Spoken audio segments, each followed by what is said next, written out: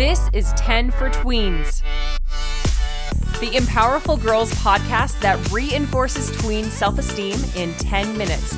I'm Stephanie Valdez. In each episode, I'll give you girls tools that will empower you to know you can take on the world. Hi girls, welcome to episode 11 of 10 for Tweens. I'm Stephanie Valdez from Empowerful Girls, and I am so glad you are here.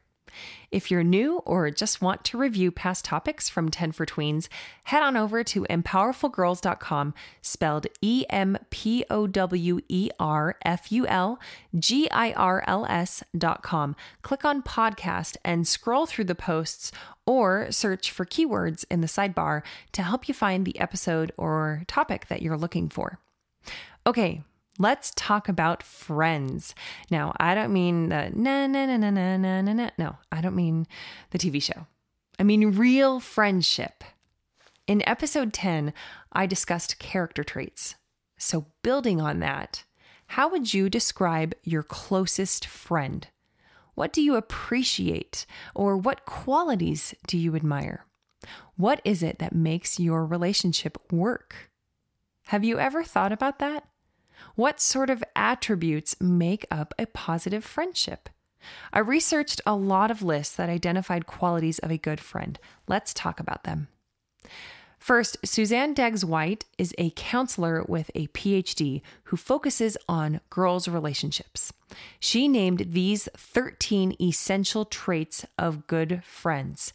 Now, the top friendship quality I saw on most of these lists was trustworthiness. Being able to trust people with personal or private details. It also includes honesty, being truthful with the friendship and with others. Dependability, someone people can count on or rely on. Loyalty, someone who's got your back. Others on this list include caring and nurturing, having empathy and feeling with others. See episode 7. Being accepting and non-judgmental. Having good listening skills. Giving friends a chance to be heard. Supportiveness. Being there to lean on when things are rough. And also to celebrate big wins without envy or jealousy. Congeniality, which is being friendly and nice to be around. Self-confidence, like self-esteem. Being fun and enjoying a good time. And humor and having a good laugh together. I also thought of a bunch more qualities we could add to the positive friendship traits list. Respect for similarities and for differences. Respect for beliefs and respecting space. Kindness, how you treat family, friends, and strangers. Love and compassion, both toward others and towards self. Forgiveness, since everyone makes mistakes. Generosity, giving with focus on others over self. Thoughtfulness, because even small gestures mean a lot. Reciprocation, there's give and take more than just a favor friend or when it's convenient. A deep connection felt between you, not shallow or superficial.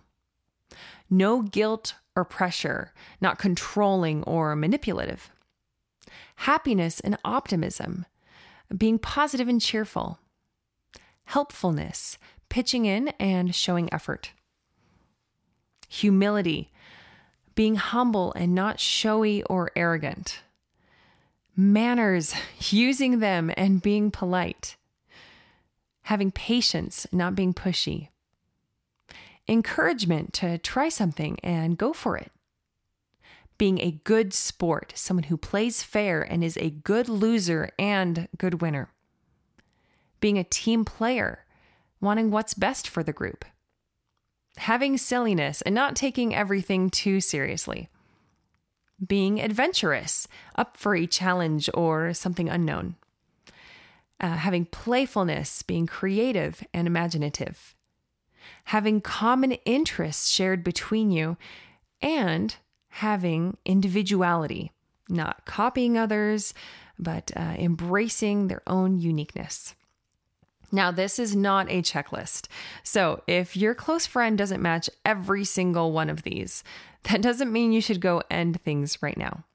Decide which qualities are most important to you in a friendship and consider how you feel when you're with that friend. If it's a positive friendship to you, that's wonderful. And if you don't check every single one of these boxes, that doesn't mean you're a bad friend. If there are some qualities you'd like to develop or strengthen, make a goal to work on them.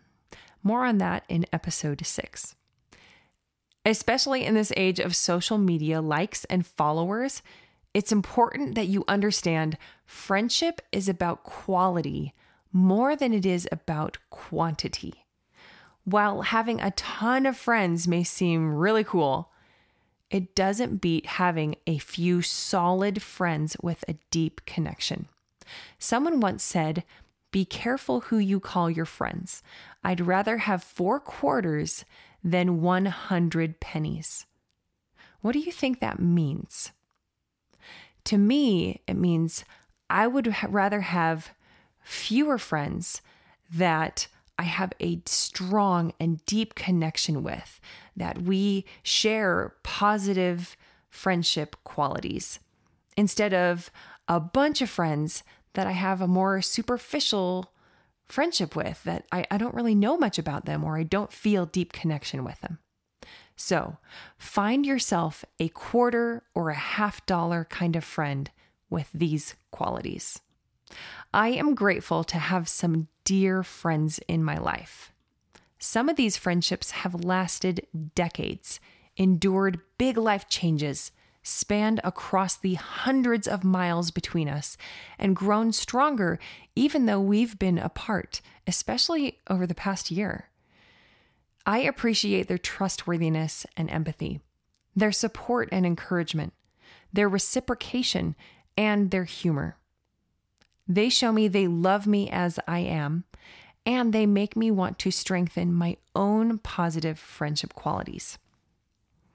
Now, shifting gears, have you ever made a cake by following a recipe? Even if you haven't, I'm sure you're familiar with the process. There are certain ingredients, measurements, and an explanation of how to make it. So, I created a friendship cake activity for you. First, you'll choose the ingredients you'd include in your friendship cake recipe. For example, 1 cup of common interests, a dash of silliness, a pound of trust, a gallon of kindness. Next, you'll write out how to make it, like blend kindness and trust, toss with common interests, mix. Okay, you get the idea. And finally, you'll design and decorate your friendship cake. So this activity is for you to print out, personalize, and post on your wall where you'll see it, remember it, practice it, and believe it. That's the important part.